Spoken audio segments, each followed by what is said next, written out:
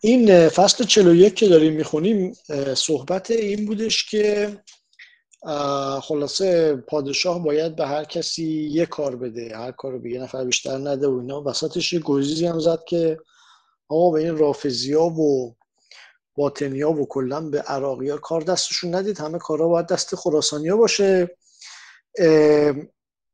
حالا برمیگرده میره راجع به صحبت وزیر. اون چیز آخری که خوندیم، حکایت آخری که خوندیم هفته پیش، همین چیزی بود که یهودی توی عراق شده بود عامل و از این حرفا که برکنار شد. اکنون به سر حدیث باز آییم. گفتیم که عمال و شغل ایشان تعلق به وزیر دارد و وزیر نیک پادشاه را نیکو سیرت و نیکو نام گردانند و هر پادشاهی که او بزرگ شده است و بر جهانیان فرمان داده است و نام او تا به قیامت به نیکی میبرند، همه آن بودند که وزیران نیک داشته‌اند و پیامبران بزرگ همچنین. سلیمان علیه السلام چون آصف برخیا داشت و موسی علیه السلام چون برادرش هارون علیه السلام و عیسی علیه السلام چون شمعون. این شمعون رو من نمیدونستم عیسی همچین معاونی داشته، ولی حالا یکی از حواریون بوده لابد دیگه. و محمد مصطفی علیه السلام چون ابوبکر صدیق رضی الله عنه و از پادشاهان بزرگ کیخسرو چون گودرز داشت و منوچهر چون سام و افراسیاب چون پیران ویسه و گشتاسب چون جاماسب و رستم چون زواره و بهرام گور چون خواردروز و نوشروان عادل چون بزرگمهر و خلفای بنی عباس چون آل برمک و سامانیان چون بلعمیان و سلطان محمود چون احمد حسن و فخرالدوله چون صاحب عباد و سلطان طغرل چون ابو نصر کندری تا سنت پیغامبران و سیرت پادشاهان ثمر شد و ماننده این بسیار است. جانم میگم آقایون خانم تاریخ بفهمید ملک شاه هم یکی داشته. آره دیگه، خبر ولی خودش برسه. آره نه، ولی میخوام میگه سیرت پادشاه ثمر شد دیگه، یعنی منو گذاشتی کنار بی وزیر موندی. آره حالا بکش. آره سامان بگو. حالا که صحبت کسروی کردیم، اسم احمد حسن اومد، اول یه فحشی نثار روحش بکنیم که جزء عرب دوستان آره خیلی گنده بود دیگه، عربی دوست خیلی بزرگی بود و خیلی آزار داد زبان فارسی بود. عملا کسی که زبان دیوان غزنوی رو به عربی برگردوند این آقا بود. اینم بگم حالا اسفراینی ظاهرا دیوان غزنویان رو به فارسی نوشته بود و بعد این اومد آره خراب. بعد درباره این وزیر بهرام خوندی خواره روز؟ آره بله. به چه معنا؟ من یادم نمیاد بهرام گور وزیر اصلا داشت یا نه. یه راست روش داشتیم دیگه. اون مال بهرام بهرام گور بود دیگه. آره راست میگی که بود. گفته بود راست روشن، درسته. آره خب این خیلی میتونه اون، حالا درسته اون آدم بدی بود توی قصه نظام، خیلی میتونه اون باشه دیگه. اگه خره فرض کنیم ممکنه خوره باشه مثل اردشیر خوره و اینا، ولی اگه خره فرض کنیم خیلی شبیه راست روشن خره روز همینجوری.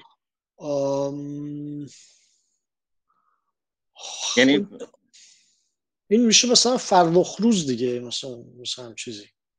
خره میدونی اون چیز دیگه، اسمش یادم رفته، این بندی که میکشیم جلوی دیوار که صاف بره بالا، یعنی خیلی راست بوده. شاغول بند افقی، یه بند افقی که جلوی دیوار میکشن که صاف باشه خط. حالا یه چیز بامزه تو این متن مثلا بود که ابو نصر کندری به خود استاد نظام الملک دستور قتلش داده و آره بعدم یادش هم گرامی میداره دیگه. و اما وزیر باید که پاکدین و نیکو اعتقاد و حنفی مذهب یا شافعی مذهب پاکیزه باشد و کافی و معامله دان و سخی قلم و پادشاه دوست. و اگر وزیر و وزیر زاده باشد نیکوتر بود و مبارکتر، که از روزگار اردشیر بابکان تا یزدگرد شهریار آخر ملوک عجم همچنان که پادشاه فرزند پادشاه بایستی وزیر هم فرزند وزیر بایستی و تا اسلام در نیامد همچنین بود. چون ملک از خانه ملوک عجم برفت، وزارت از خانه وزران نیز برفت. مرزاد در مورد سخی قلم ایده‌ای دارین که چی منظورشه؟ یعنی قلمش روون باشه یا با قلمش سخاوت کنه، مثلا مال ببخشه با قلمش ها؟ معنی خلقلک همین اینه که توی نسخه فروزانفر از دیوان شمس اون بیت معروف پیش من جز سخن شمع و شکر هیچ مگو، اومده پیش من جز سخی شمع و شکر هیچ مگو. من چه برام سوال بوده که یعنی چی سخی شمع و شکر هیچ مگو. الان که اینو دیدم فکر کنم که هشت که من نمیفهمم. من حدس من اندی اینه که هم احتمال علی هم همینو میخواست بگه. سخی قلم این کسی که دست به نوشتنش خوب باشه دیگه، قلمش همون اون وجه دیوانیش قوی باشه. آره، یعنی خیلی راحت دست برداره و بنویسه دیگه، هم وقت لازمه زیاد و خوب بنویسه. حکایت در این معنی: چون این گویند که روزی سلیمان ابن عبدالملک بار داده بود و همه بزرگان دولت او و ندیمان حاضر بودند. بر زفان او چنان رفت که ملک من از ملک سلیمان داوود علیه السلام اگر بیشتر نیست کمتر نیست، الا آنکه او را باد و دیو و پری و وحوش و طیور در فرمان بودند و مرا نیست. و آن گنج و تجمل و زینت و مملکت و لشکر و روای فرمان که امروز مراست در همه جهان کراست و یا از پیش من کرا بود. و چه درمی باید از پادشاهی من که آن ندارم؟ چه در می باید؟ آره گفتم درم این وسط چیه؟ و چه در می باید از پادشاهی من که آن ندارم؟ یکی از بزرگان او گفت بهترین چیزی که در مملکت در می باید و پادشاهان داشته‌اند ملک ندارد. گفت آن چه چیز است که دیگران داشته‌اند و من ندارم؟ گفت آن وزیری که در خورد تو باشد نداری. گفت چگونه؟ گفت تو پادشاهی و پادشاهزاده، تو را وزیری وزیرزاده باید و کافی و مبارک. این داره واسه پسراش کار میکنه ها. حالا پسراش هم هر کدوم یه دوره وزیر شدن. در همه جهان وزیری بدین صفت که تو یاد کردی به دست آید. گفت آید. گفت کجا؟ گفت به بلخ. گفت آن چه کس است؟ گفت آن جعفر برمک است و پدران او تا اردشیر بابکان وزیر و وزیرزاده اند و نوبهار بلخ که آتشکده‌ای قدیمی است بر ایشان وقف است. و چون اسلام دیدار آمد دولت از خاندان ملکان عجم برفت، پدران او به بلخ مقام گرفتند و همون جایگاه بماندند. وزارت ایشان را موروث است و کتاب هاست ایشان را در سیر و ترتیب وزارت نهاده. چون فرزندان ایشان خط و ادب و دبیری بیاموختندی، آنگاه این کتاب با ایشان دادندی تا فرو خواندندی و یاد گرفتندی و بر آن رفتندی. و سیرت پسران ایشان همچون پدران ایشان بودی در همه معانی. و در همه جهان وزارت ملک تو را او شاید، پس ملک بهتر داند. و از بنی امیه و بنی مروان هیچ پادشاهی بزرگتر و توانگرتر از سلیمان ابن عبدالملک نبوده است. جانم؟ خب منطقا جعفر ابن یحیی که نمیتونه این موقع باشه که داره میگه. بالاخره جعفر برمکی چیز بوده دیگه، در دوره هارون بوده. ولی به نظرم یحیی احتمالاً یه پدری نداشته اسم جعفر. نه دیگه، جعفر پسر یحیی پسر خالد پسر برمکه. منتها حالا نکته دارم فکر می‌کنم با توجه به زمان بندیه این برمکه منظور خود برمک بوده به نظرم، توی نوشتن اشتباه شده به این دلیل که این اجداد این چیزا برمکی‌ها میرسه به انوشیروان که پادشاهه و یکی از این خطا یه آقایی به اسم جاماسب که پسر کوچیک هرمز بوده و شاه نشده. با توجه به اسم جاماسبی هم که واسش مونده میشه فرض کرد که واقعا وزیر بوده و وزارت در این خاندان بوده. احتمالاً منظور خود برمکه. یعنی مثلا میگه جعفر برمک، منظورش جعفر پسر برمک نیست، جعفر ملقب به برمکه. من فکر میکنم جعفر اضافه شده به متن، برای اینکه حتما این قصه نظام الملک چیز هارون الرشید و برمکی رو حتما میدونه نظام الملک. سعید جان. من این کتابی که اینجا دارم تصحیح عباس اقبال پایین پاورقی نوشته، این حکایت ظاهرا به کلی افسانه است، چه جعفر برمکی هرگز با سلیمان بن عبدالملک معاصر نبوده و سلیمان وزیری با این نام و نشان بعد یه توضیحاتی داده، اما نمیدونم، یعنی عباس اقبالم اینجا خواستم فقط بگم که اینطوری نوشته. درست. چون این سخن بشنود، دل در آن بست که جعفر برمک را از بلخ بیارد و وزارت خویش بدو دهد. اندیشید که هنوز مگر گبر باشد، پس شنید که مسلمان زاده بود. شاد شد و نامه‌ای فرمود نوشتن به والی بلخ تا جعفر را به دمشق فرستد و اگر 100,000 دینار در برگ راه و تجمل او به کار شود بدهد و او را با جلالی هرچه تمامتر به حضرت فرستد.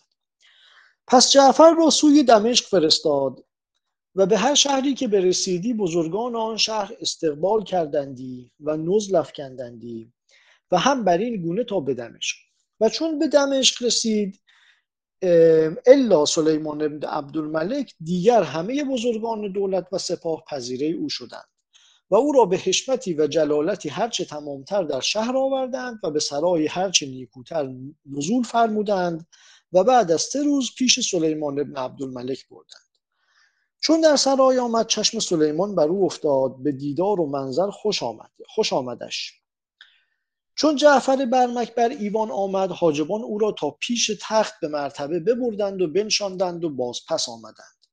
چون جعفر بنشست، سلیمان یکی تیز تیز در او نگریست و پس روی ترش کرد و به خشم گفت برخیز از پیش من. همه حاجبان سبک او را برگرفتند و بازگردانیدند و هیچ کس ندانست که سبب آن از چه بود. تا نماز پیشین کرده نشاط شراب کرد و بزرگان حاضر آمدند و ندیمان بنشستند و دست به شراب بردند و دوری چند بگشت و خوش بایستادند. چون دیدند که سلیمان به تب آمد، یکی از جمله خواص گفت ملک جعفر برمک را با چندان اعزاز و اکرام از بلخ بفرمود آوردن از جهت شغلی بزرگ. چون در پیش ملک آمد و بنشست، در حال او را سرد کردی و فرمودی تا برانگیختند. سبب آن چه بود که بندگان در تعجب بماندند؟ سلیمان گفت اگر نه سبب آن بودی که مردی بزرگ زاده بود و از راه دور آمده، فرمودمی تا در وقت گردنش بزدندی که او با خیشتن زهر قاتل داشت و به اول بار که پیش من آمد زهر تحفه آورد. یکی از بزرگان و ندیمان گفت مرا دستوری دهد تا پیش او روم و از این حال بررسم تا چه گوید، موقع راید یا منکر شود. گفت برو. هم در حال برخاست و از آن مجلس به نزدیک جعفر شد و از او بپرسید که تو امروز پیش سلیمان رفتی، زهر داشتی با خویشتن؟ گفت بلی و هنوز دارم. اینک در زیر نگین انگشتری دارم و پدران من همچنین داشتند و این انگشتری مرا از پدر خویش میراث رسیده است. نه من و پدران من هرگز به مثل مورچه‌ای را آزرده ایم تا به هلاک آدمی همچون ببخشید نه من و پدران من هرگز به مثل مورچه‌ای را آزرده ایم تا به هلاک آدمی همچون خویشتن رضا داده ایم، بلی از جهت حزم و احتیاط کار خویش را داشته ایم و پدران من را بسیار وقت از جهت مال و خواسته رنجها رسانیده اند و شکنجه ها کرده. در این حال که سلیمان بن عبدالملک مرا بخواند، به حقیقت مرا معلوم نبود که از جهت چه میخواند.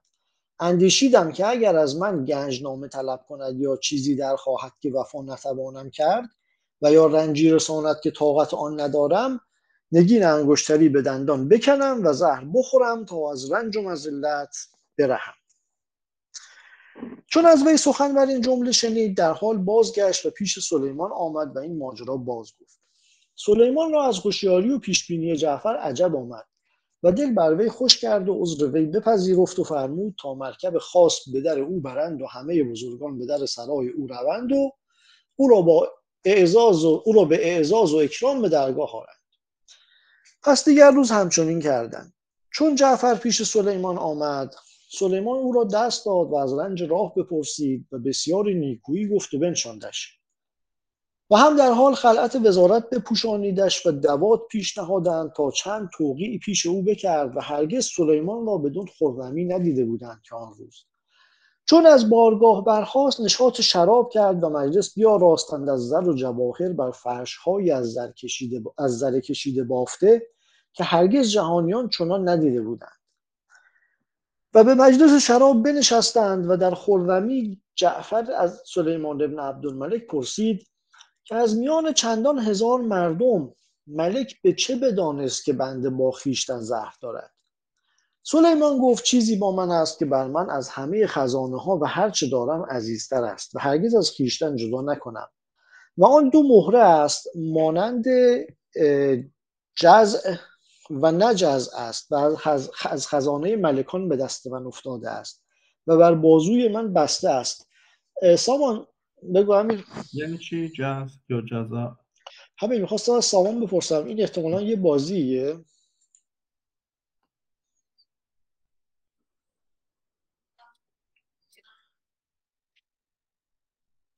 سعید علی اصغر سلام مخلص. سلام.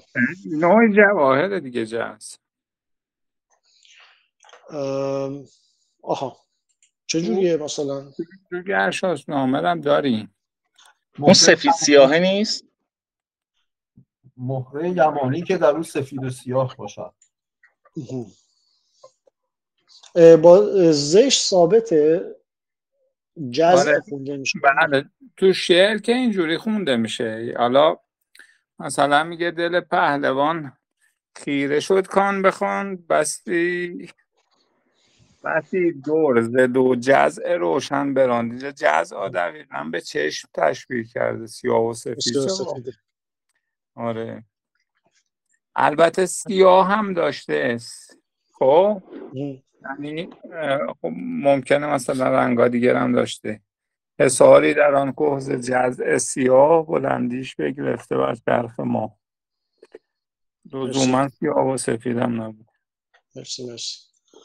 صادق چیزی میخواستی بگی؟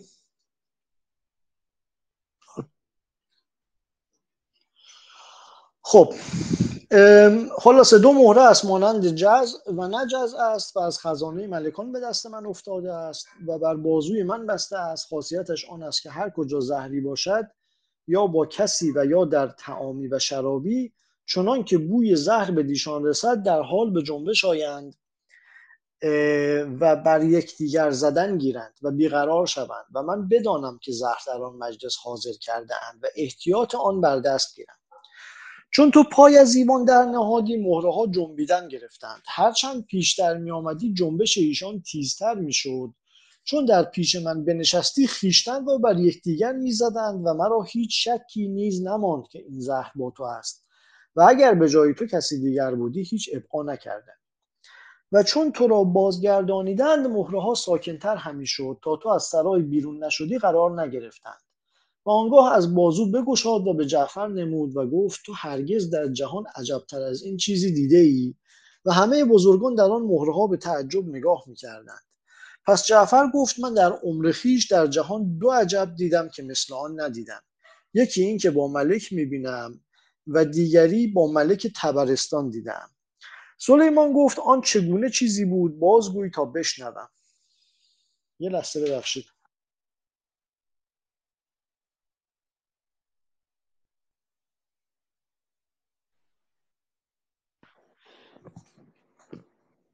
جعفر گفت چون فرمان ملک رسید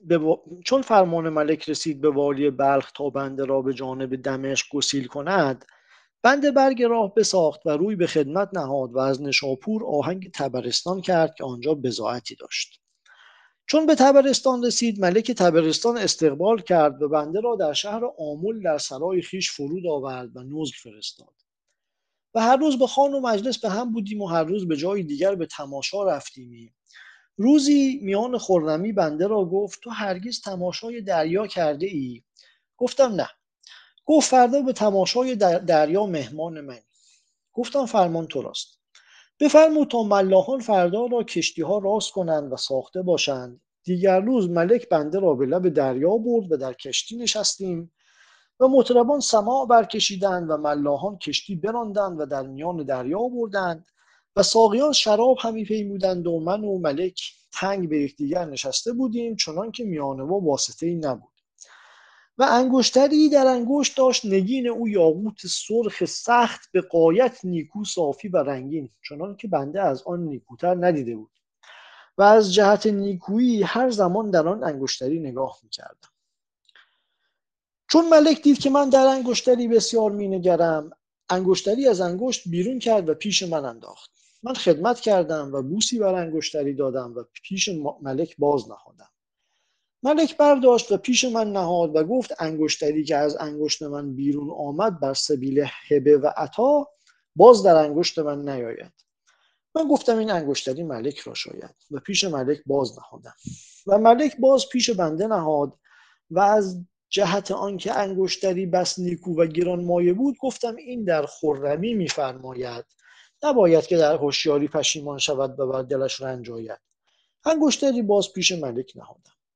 ملک انگشتری رو برداشت و در دریا انداخت. من گفتم آه دریغ این انگشتری که اگر دانستمی که ملک به حقیقت در انگشت نخواهد کرد و در دریا خواهد انداخت، بپذیرفتمی که من هرگز چنان یاقوتی ندیدم. ملک گفت من چند کردت پیش تو نهادم و چون دیدم که در آن فراوان مینگری از انگشت بیرون کردم و به تو بخشیدم و اگرچه آن انگشتری نیکو بود به چشم من، اگر به چشم تو از آن نیکوتر نبودی تو را نبخشیدمی، گناه تو را بود که نپذیرفتی و چون به دریا انداختم دریغ میخوری، ولیکن چاره‌ای بکنم مگر باز به تو رسانم.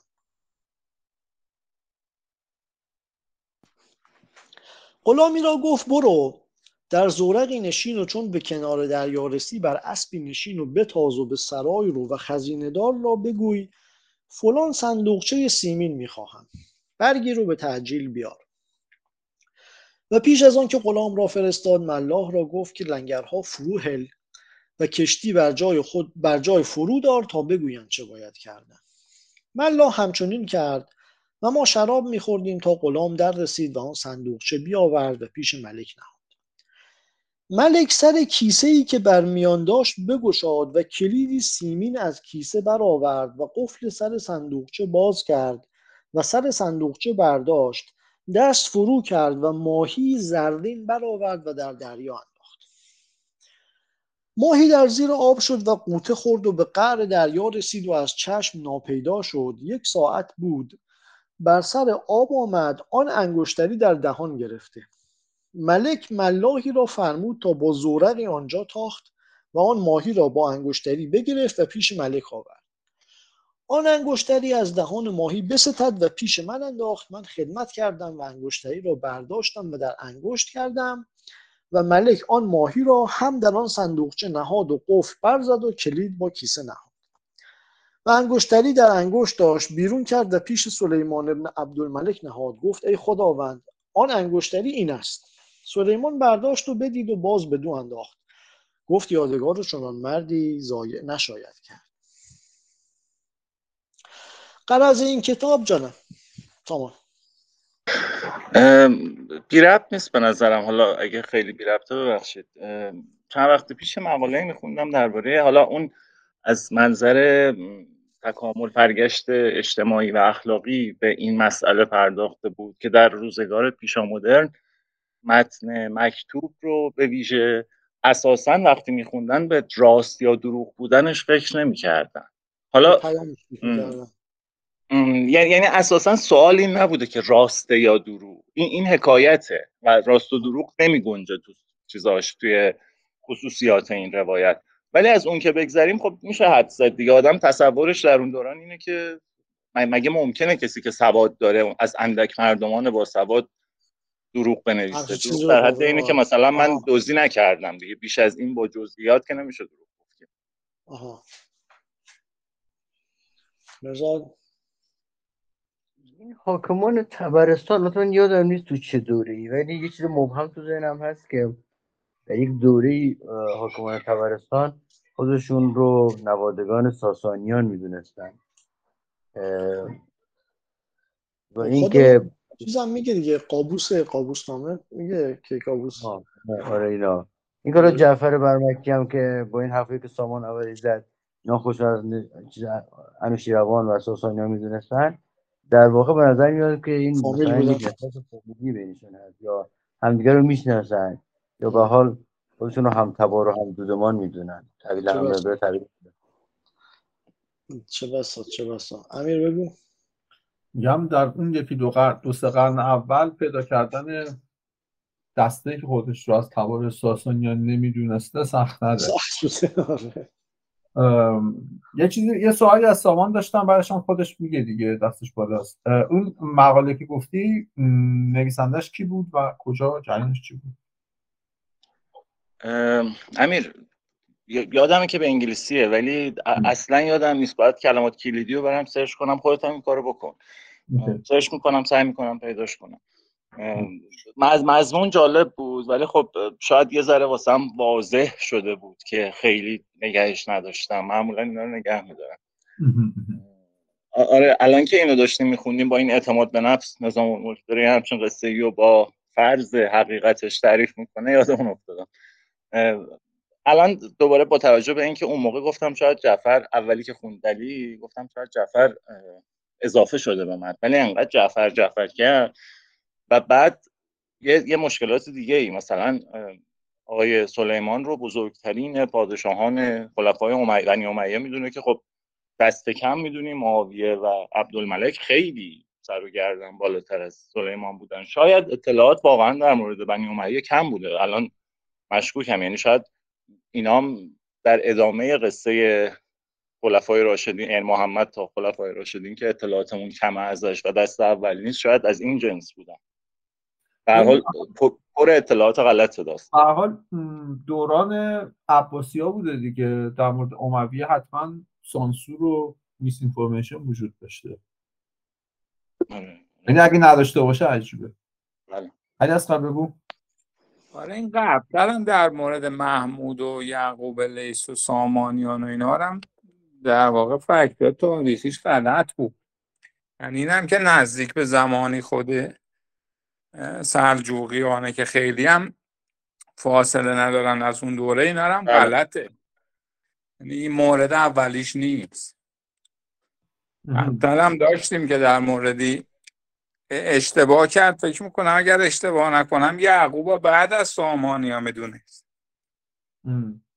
به حال ولی حالا واسه اینکه ازش دفاع کنیم، به حال کتاب تاریخ نیست دیگه. نه اصلا پر از غلط ولی با مزه است. ببینه این متد رعایت میشه دیگه. اینم که شما مثلا تو گلستان سعدی هم قاعدتا سعدی همه اینایی که میگه مثلا در جامعه دمشق بودم فلان شد، نمیدونم کجا بودم فلان شد، قاعدتا همه اینایی که سعدی خودش نبوده که. ولی خب مثلا می‌خواسته حکایت بگه چون بحثی تمثیل داشته کسی دنبال راست و دروغش نی، یعنی نتیجه کارا دنبالش بودن، اون هدف اخلاقی که از داستان میخواستن، نه دنبال حقیقت و تاریخ نبودن قاعدت. مطمئن من که تاریخ علم جدیدیه دیگه. تاریخ یعنی تاریخ دقیق از قرن چه میدونم 18 به این ور حتی در اروپا هم توسعه پیدا کرده. تا قبلش تصور خیلی دقیقی از هیچ جامعه‌ای از خودش نداشته، مگر بعضی موارد مثلا شانسی بعضی جوامع مثلا بهتر داکیومنت شده بودن، کمتر بهشون حمله شده بوده. خب کتاب تاریخی غیر از اینکه خودش غلطه، تو جابجا شدن و کتابت هم باز سری دقیقاً ریخته به هم. یعنی اونی که ممکنه اون که خودش نوشته کتابا درست نوشته، بعد یه قرن بعد کاتبی که داشته می نوشته این تاریخ ها را قراقاتی کرده، زحمتی هم که اون کشیده از بین برده. حالا این تا اینجا که متوقف شدیم، من یه سوالی هم از مجموعه سوالاتی که واسم باقی مونده مطرح میکنم، هر کس هر وقت داشت به جواب بده. و اون که این در واقع هخامنشیان کلمش و مفهومش، این سلسله به طور مشخص و تاریخی، میدونیم که از قرن مثلا اواخر 18 یا اوایل قرن 19 توسط اروپایی‌ها مطرح شده، ولی دقیقاً کی و کجا اینو اولین بار نوشته، یعنی از کجا این جریان شروع شده؟ از ترجمه کتیبه بیستون نیومده مگه؟ نمیدونم، سوال میپرسم. خب ترجمه کتیبه بیستون رو کی انجام داده؟ یه چیزیه، یه فرانسوی تو، ببخشید حالا شما بگید. نه بگو. فکر میکنم یه فرانسوی تو هند اولین بار این خط میخیا رمزگشایی کرد. یه دانشجوی فرانسوی، اگر اشتباه نکنم، اینی که من تو کتاب خوندم اینجوری بود. در قرن 19 یا 18 فکر میکنم. ببین روند کشف رمزش یه 70-80 سال طول کشیده. چند مرحله هم داشته. یکی این که مثلا فهمیدن که آقا این 3 تا خطه، اون کتیبه ها معمولا 3 خط است دیگه. بعد اون خط چیز رو تشخیص دادن که این خط آواییه، خط فارسی باستان، چون خط ایلامی و بابلی چیز نیستن، مثل هیروگلیفن، یعنی هر شکلشون یک کلمه است. بعد این کلید رمزش 2 تا کتیبه است از داریوش و خشایارشاه، که اون چند خط اولش رو خشایارشاه از روی داریوش کپی کرده عیناً، فقط به اسم داریوش و اسم خودش رو گذاشته. مثلا میگه منم داریوش شاه پسر ویشتاست فلان ابن فلان. آره، این میگه منم خشایارشاه شاه پسر داریوش شاه. خب یه بار گفته بودی، من یادم رفته بود. آره مثلا از اینجا یه حدسایی البته غلطی میزنن چون اسمای یونانی اینا رو میدونستن، ولی مثلا کلمه شاه رو تشخیص میدن و میگن این مثلا یا مال کوروش کمبوجیه است یا مال داریوش و خشایارشاهه. این 2 تا چیزی که خیلی شبیه همن، این کلید خوندن چیز میشه، خوندن کتیبه میشه. و خیلی هم این معطل این میمونه که پژوهش‌های سانسکریت به یه جایی برسه، چون زبان از نظر زمانی هم دوره لاتین و سانسکریته، از نظر آوایی خیلی به طرف سانسکریت نزدیکه. خیلی چیزاشو با مقایسه با سانسکریت، چیزای اوستایی و فارسی باستان در مقایسه با سانسکریت مثلا پیدا میکنه. ولی من فکر میکنم که کلمه هخامنش اونجا از توی چیز اومده، چون داریوش توی کتیبه تبار خودشو میشموره تا 20 هخامنش فکر کنم. آره بعد میگه ما ایناییم هخامنشی ها مثلا. آره اون روز که یه خورده خوندیم کتیبه رو، بعد از چیز 20 ستون رو نخوندیم، یه چیز دیگه خوندیم، دیگه از داریوش خوندیم. آره علی یه سوال، اون کلمه که میگی شما از روش مشابهت رو پیدا کردن، هوخشتر است که میشه شاه، یعنی خشایسیه. آره خشایسیه. آره این از روی کلمه اینو درست میگه، از روی کلمه اینو تشخیص دادم. من یه سوال، این به 3 زبان، هر 3 زبان فکر میکنم که یه رسم الخط داره. نه رسم الخطاشون، ببین رسم الخطاشون فرق میکنه. بعد همون موقع خیلی اینا رسم الخط مثلا بابلی رو میشناختن، چون کلی لوح گلی توی عراق کشف کرده بودن که نتونسته بودن بخونن. آره از روی فارسی باستان اون چیز رو کشف رمز میکنن، بابلی رو کشف رمز میکنن، تازه از روی اون مثلا اون کتابخونه های چیز رو میخونن. بله آشوربانی پال. آره دقیقا. واقعا جا داشته یک سریال خیلی زیبا در این مورد ساخته میشه.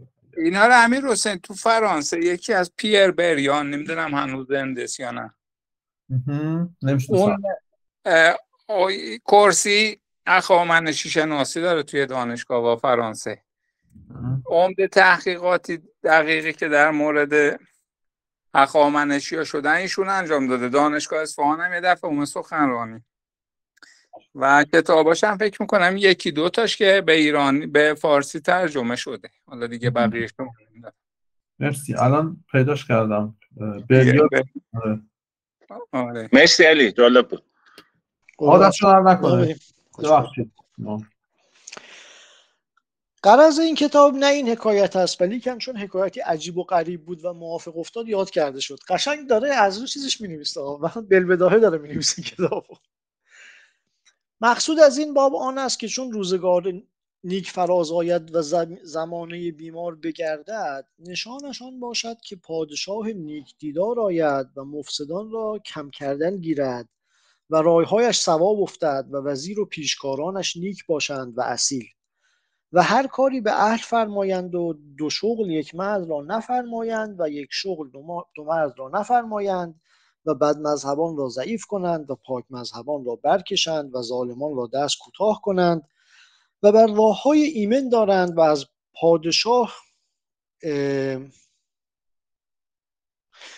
پادشاه لشکر و رعیت ترسنده باشند و بیفضلان و بی اصلان را عمل نفرمایند و کودکان را بر نکشند و تدبیر با پیران و دانهان کنند و سپهسالاری به پیران کار کرده دهند نه به جوانان نوخاسته. مرد را به هنر خریداری کنند نه به زر، دین را به دنیا نفروشند، همه کارها به قاعده خیش باز برند و مرتبت هر کس را بر اندازه او دیدار کنند تا کارها دینی و دنیاوی بر نظام بود و هر کس را بر اندازه کفایت او عملی باشد و هرچه به خلاف این رود پادشاه رخصت ندهد و کمابیش کارها را به ترازوی عدل و شمشیر سیاست راست گرداند. به توفیق الله تعالی وحده. فصل 42 اندر معنی اهل ستر و سرای حرم و حد زیردستان و مرتبت سران لشکر. نباید که زیردستان پادشاه زبردست گردند که از آن خلل‌های بزرگ تولد کنند و پادشاه بیفرد و بیشکوه شود، خاص زنان که اهل سترند و کامل عقل نباشند و غرض از ایشان گوهر نسل است که بر جای بماند و هرچه از ایشان اصیلتر بهتر و شایسته تر و هرچه مستوره تر و پارساتر ستوده و پسندیده تر. و هر آنگاهی که زنان پادشاه فرمانده گردند همه آن فرمایند که صاحب غرضانشان فرمایند و شنوانند و به رأی العین چنان که مردم احوال بیرون پیوسته میبینند ایشان نتوانند دید. پس بر موجب گویندگان که در پیش کار ایشان باشند چون حاجبه یا خادمی فرمان دهند.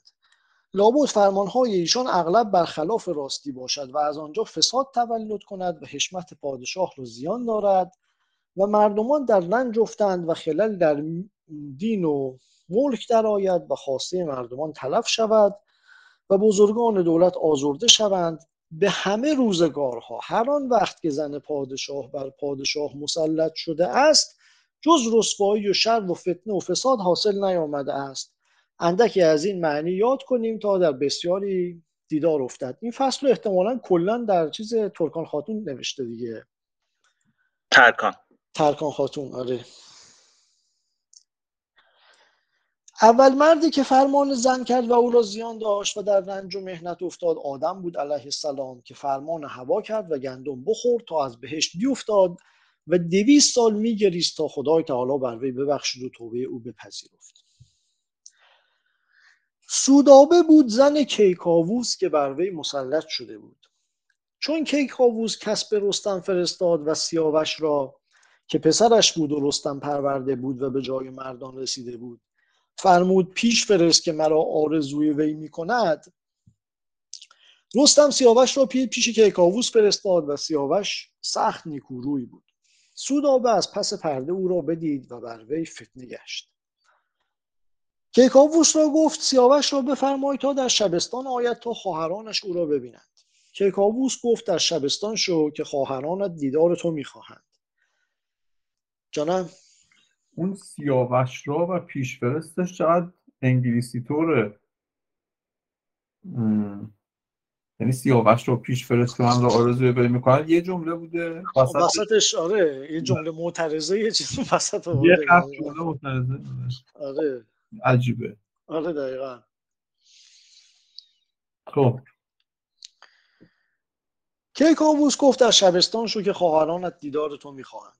سیاوش گفت فرمان خداوند راست ولیکن ایشان در شبستان بهتر باشند و من در ایوان. چون در شبستان شد سودابه قصد او کرد و او را به خیشتن کشید به معنی فساد. سیاوش را خشم آمد و خیشتن را از دست او بکند و از شبستان بیرون آمد و به سرای خیش رفت. سودابه بترسید که مگر او پیش پدر بگوید و گفت آن به که من پیش دستی کنم. پیش کیکاووس رفت و گفت سیاوش قصد من کرد و در من آویخت و من از دست او بجستم. کیکاووس بر سیاوش دل گران کرد و این گفتگوی و وحشت به جایی رسید که سیاوش را گفتند تو را به آتش سوگند باید خورد تا دل شاه بر تو خوش گردد. گفت فرمان شاه راست، به هر چه فرماید ایستادم. پس چندان هیزم بر صحرا نهادند که نیم فرسنگ در نیم فرسنگ بگرفت و آتش اندر زدند. چون آتش زور گرفت کیکاووس بر بالای کوهی شد، سیاوش را گفت در آتش رو. سیاوش بر شبرنگ نشسته بود، نام خدای برد و اسب را در آتش جهانید و ناپیدا شد. ساعتی نیک بگذشت، از آتش بیرون آمد به سلامت، چنان که یک تا موی بر اندام او تباه نشده بود و نه بر اسب او، فرمان خدای عزوجل. و همه خلق در شگفت آن بماندند و موبدان از آن آتش برگرفتند و به آتشکده بردند و هنوز آن آتش زنده است و بر جای است، حکم کرد به راستی. و بعد از این حکم کیکاووس سیاوش را امیری بلخ داد و آنجا فرستاد و سیاوش را به سبب سودابه از پدر دل آزرده بود و زندگانی به رنج می‌گذاشت. در دل کرد که در ولایت ایران نباشد و می‌سگالید که به هندوستان رود یا به چین و ماچین. پیران ویسه که وزیر و سپاه سالار افراسیاب بود از راز دل سیاوش خبر یافت، خویشتن و بر او عرضه کرد و از افراسیاب به همه نیکویی و درخواست او را خویشتن و بر او عرضه کرد و از افراسیاب به همه نیکویی و درخواست او را درپذیرفت. نیکویی و درخواست. آها درسته. و از افراسیاب به همه نیکویی و درخواست او را درپذیرفت و در عهد شد و گفت خانه یکی است و هر دو گوهر یکی و افراسیاب تو را از همه فرزندان گرامی‌تر دارد و هرگاه خواهد که با پدر دل خوش کند و به زمین ایران رود، افراسیاب در میان رود و با کیکاووس وثیقتی هرچه محکمتر بکند، آنگه او را به 1000 اعزاز و اکرام پیش پدر فرستد. سیاوش از بلخ به ترکستان شد و افراسیاب دختر خیش بدو داد و او را گرامی‌تر از فرزندان خیش می داشت تا گرسیوز را برادر افراسیاب بر او حسد آمد و بدگویان دست با او یکی کردند و چاره ها کردند تا افراسیاب با او بد شد و او بیگناه در ترکستان کشته آمد.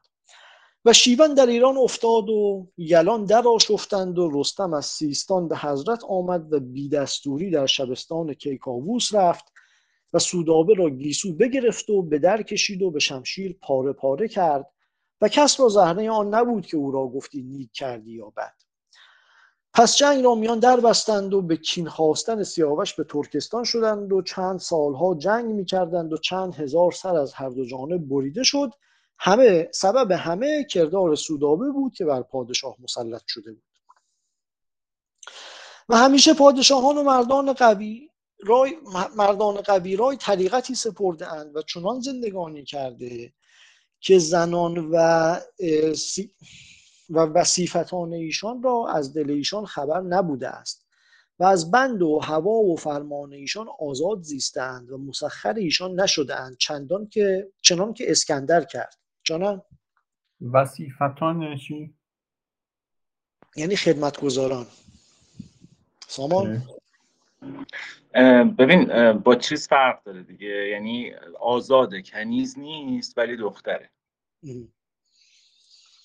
اما حالت خدمتگزار میشه دیگه، خدمتگزاری که توی چیزن ولی کنیز نیستن، توی حرم. آره و دختره. آره زید هنوز میگن یعنی که مال زمان میگن. آره نمیگن زیدو. آره واقعا ریحانه خیلی ساکتی واسه همچین فصلی. دارم دندانهایم رو به هم میپچارم. الان از این حرفی که من زدم فجیع‌تر تو نشیدی. آره نه فکر کردم کار داشته رفته. من نمیدونم این زنان ناقص العقلن اولش از کجا اومده. اگه من پیدا کنم در تاریخ کی اینو گفته اولش. در تاریخ آمده است که چون اسکندر از روم بیامد و دارای بندارا را که ملک عجم بود بشکست و دارا را هم در هزیمت خدمتکاری از آن او بکشت، دارا دختری داشت سخت نیکوروی با جمال با کمال و خواهرش همچنین نیکو بود و چند دختر از تخمه‌ای که در ستر او بودند همچنان با جمال بودند. اسکندر را گفتند شاید که سوی شبستان دارا گذر کنی و آن ماهرویان پری پیکران را ببینی، خاص دختر دارا را که در حسن و نیکویی نظیر ندارد. و مقصود از این سخن گویندگان را آن بود تا اسکندر دختر دارا را ببیند و چون به دیدار نیکوست بیشک او را بزنی کند. اسکندر جواب داد که ما مردان ایشان را بشکستیم، نباید که زنان ایشان ما را بشکنند. اجابت نکرد و در شبستان دارا نرفت. و دیگر حدیث خسرو و شیرین و فرهاد ثمری معروف است که چون خسرو شیرین را چنان دوست گرفت و عنان هوا به دست شیرین داد، همه آن کردی که او گفتی. لاجرم شیرین دلیر گشت و با چون او پادشاهی میل به فرهاد کرد. این برداشتش هم از این داستان جالبه. پشتارشون حرف میزنن دیگه. کجا بنده خودش شیرین همچین کاری کرد؟ آره پیش از اون روایت نظامیه دیگه. همین یه برداشت دیگه از داستانه. مرسا بگو. ببین کل حکایت خسرو و شیرین اینه که در مذمت دوست دختر دوست پسریه دیگه و اینکه منو میخوای باید که منو خواستگاری. آره کل خسرو و شیرین داستانش اینه. بگو مرسا. احتمالاً زیرنویسای دستگردی و خونده اطلاعاتش مخصوص بوده. عالی دستگردی اون موقع هم داشته هر دوره دستگردی خودش داشته دیگه. استاد وحید خود زمان رو بشناس. بوزرجمه را پرسیدند سبب چه بود که پادشاهی آل ساسان بیران گشت و تو تدبیرگر آن پادشاه بودی و امروز تو را به رای و تدبیر و خرد و دانش در همه جهان همتا نیست. گفت سبب دو چیز. یکی آل ساسان بر کارهای بزرگ کارداران خرد و نادان گماشتند و دیگر آنکه دانش را و اهل دانش را دشمن داشتندی. باید که مردان بزرگ و خردمند خریداری کنند و به کار دارند و سر کار من با زنان و کودکان افتاد. و این هر دو را خرد و دانش نباشد و هرگاه که کار پادشاهی با زنان و کودکان افتد بدان که پادشاهی از آن خانه بخواهد رفت. پیغامبر علیه السلام میگوید با زنان در کارها تدبیر کنید، اما هرچه ایشان گویند چنین باید کرد به خلاف آن کنید تا ثواب آید. و لفظ خبر این است شاوروهن و خالفوهن. اگر ایشان تمام عقل بودندی پیغامبر علیه السلام نفرمودی خلاف رای ایشان رفتند. ریحانه ریشش اینجاست. و در اخبار آمد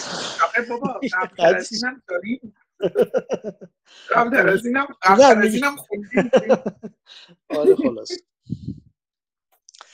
و در اخبار آمده است که چون بیماری بر پیغامبر علیه السلام سخت شد، در آخر عهد و ضعف او به جایی رسید که وقت نماز فریضه فراز آمد و یاران در مسجد منتظر پیغامبر علیه السلام نشسته بودند تا نماز فریضه به جماعت بگذارند و او طاقت آن نداشت که به مسجد آید.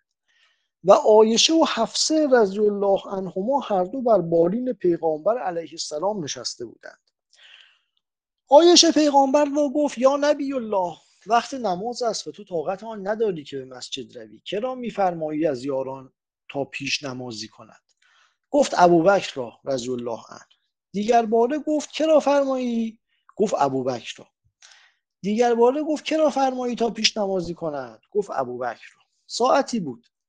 عایشه نرمک حفصه را گفت من 3 بار گفتم تو 1 بار بر این جمله بگو که امیرالمومنین ابوبکر رضی الله عنه مردی تنگدل است و تو را عظیم دوست دارد و چون جایگاه تو را یعنی محراب است و خالی بیند گریه بر او افتد و خیشتن نگاه نتواند داشت. نماز بر وی و بر قوم تباه شود و عمر مردی صلب و محکم دل است فرمای تا او پیش نمازی کند.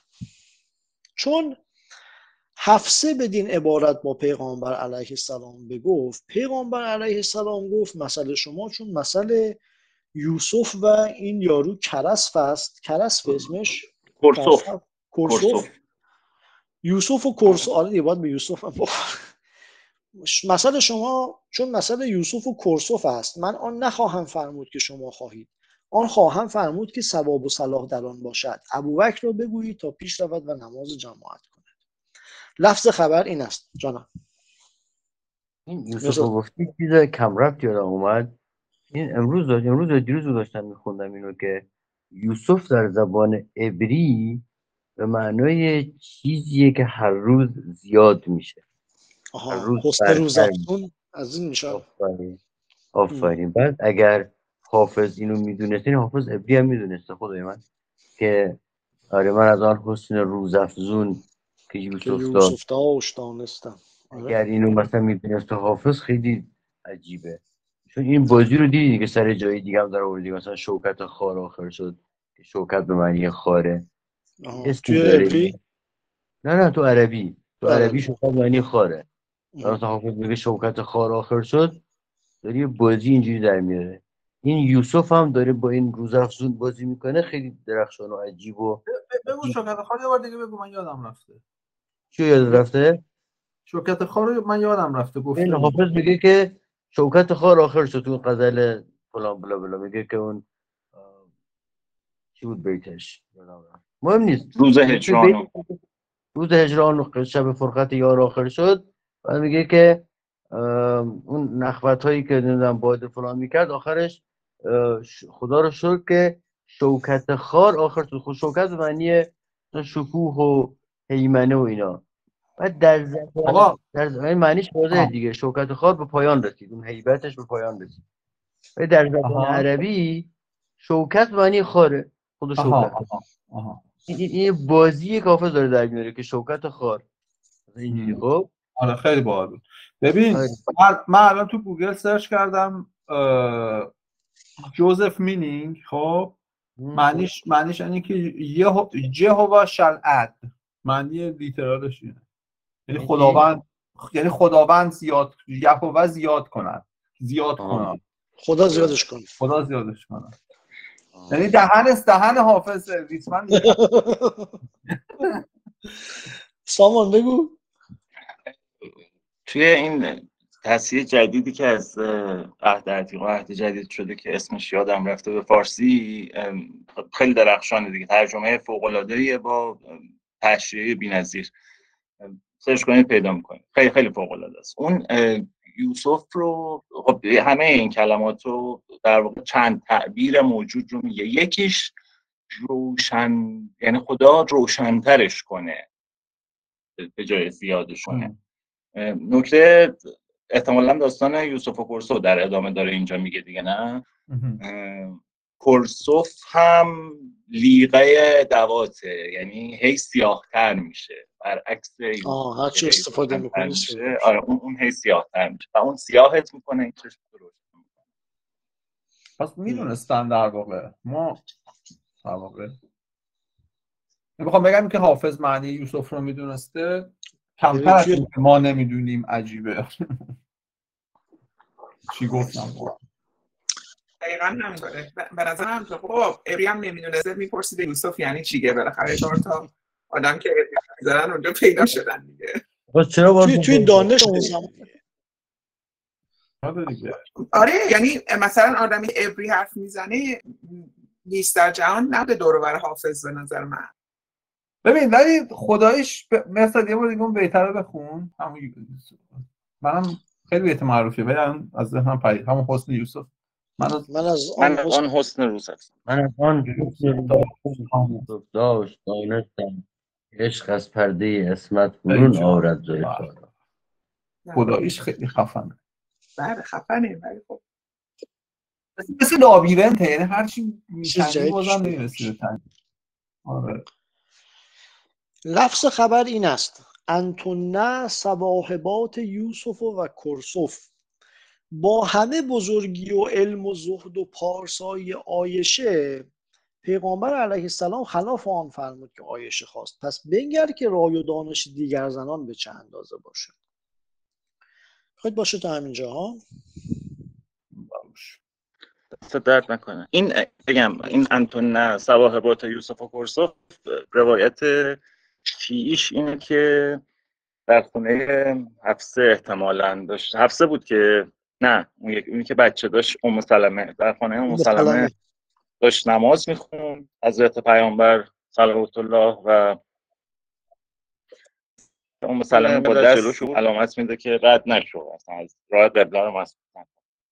دختر ام سلمه میاد رد میشه، باز حضرت پیامبر صلوات الله علامت میده که رد نشو، ولی اون رد میشه و پیامبر تمام که میشه نمازش میگه انتونه صواحبات یوسف و کرسوف. فکر کنم چیزو میگه دیگه، داستان یوسف و کرسوف الان میگه دیگه ها. از به این حکایتی که الان در بستر احتضار بود ربطی نداره تو داریم. حالا اون روایت شیعه من اینم احساس کردم با توجه به اینکه ابوبکر پدر عایشه است، شاید اصل روایت مثلا چیز دیگه‌ای بوده، تغییر داده. عمرم پدر حفصه است دیگه. آره یعنی یه ذره عجیب بودین. نه اصطلاح مسلمان‌ها رو خواستن دیگه. حالا خب پاری علایق پدر فرزندی گذاشت. دست درد نکنه علی. قربان شما. نکنه علی.